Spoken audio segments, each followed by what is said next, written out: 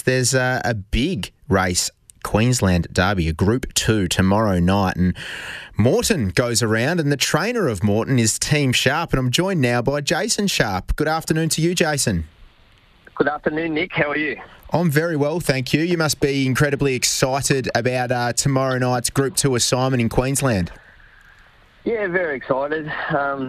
He handled the trip really well last week, so hopefully he does it again. I'm really interested around that. So you don't sort of kennel them if you know that you're going to stay for the 7 days. You don't remain and kennel them in Queensland. You bring them home and then take them back?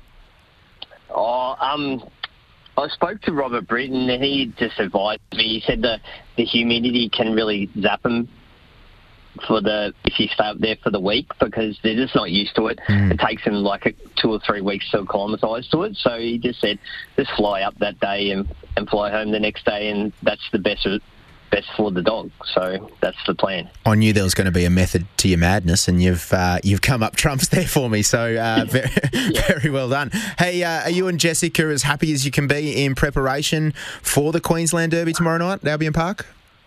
Oh, yeah, really happy. His weight's good. He's feeling good. He went to the vet and got checked yesterday. He's feeling good, and it's just all up to him now. So that's it.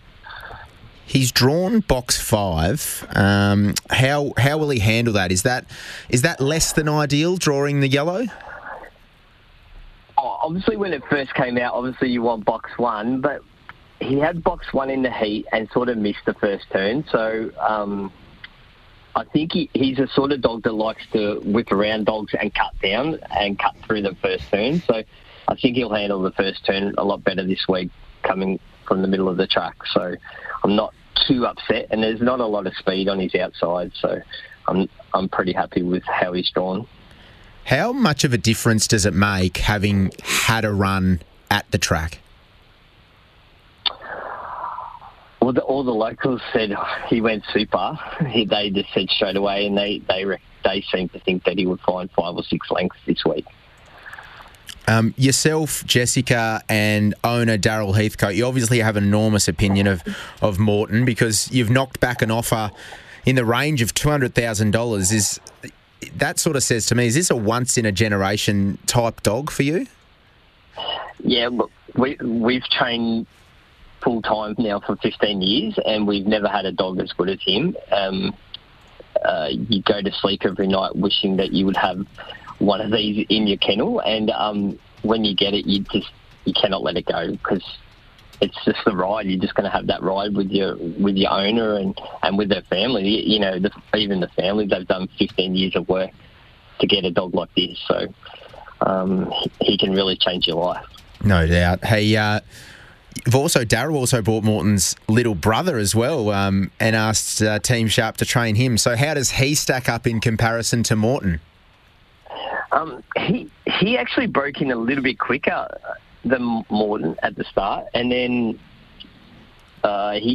just before he started pre-training, he had a metacarpal problem, so he lost actually 3 months. So he's a little bit behind him in preparation-wise, but hopefully he goes on with it. So what, has he been named as yet? He's named. He's actually won like 3 or 4 races. He hasn't gone as quick as Morton. He's only mainly raced at the Meadows, and I think his best time there is 30 something. So he's just not as quick as Morton at this moment. So hopefully he gets there, but he may never. Who knows? Some dogs, some litters are just freaks where there's a whole litter, and sometimes there's just the one in the litter. So maybe Morton's just the one. Beautiful. Hey, you mentioned you've been in greyhounds now for 15 years, and the industry just seems to have a real buzz around it at the moment, and the opportunities for all the trainers with the prize money available, hobby trainers as well as yourself that's obviously been running a bigger size kennel for this time. It just seems to be as good as ever. Is that the general consensus? It is, yeah. There's a lot of things going in the background for the industry. We've got a lot of problems with the rehoming side of it, but the money is there, but it's just, it's not churning through the dogs, but it's trying to get them rehomed at the end of their race life, if that makes any sense. That's a bit of a problem going forward. No, it certainly does. Hey, I know you'd be one day at a time and you wouldn't want to be throwing any sort of bad juju or anything, but all things going well, what will be the plan with Morton after the Queensland Derby tomorrow night?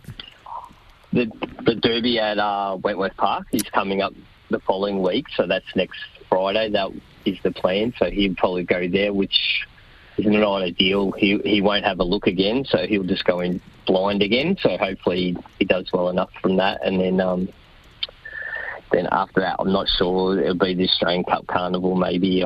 Hopefully, that's the plan. So. Well, fingers crossed here at Big V Racing for you, Jason, and all the very best. We'll be watching very closely tomorrow night and cheering on Team Sharp in the Queensland Derby. So thanks very much for joining us this afternoon on Big V Racing, and all the best. Thanks, Nick. Have a great day. Will do. Thank you. That's Jason Sharp there, who's got Morton heading to tomorrow night's Group 2 Queensland Derby at Albion Park, and is a key chance for the Vics.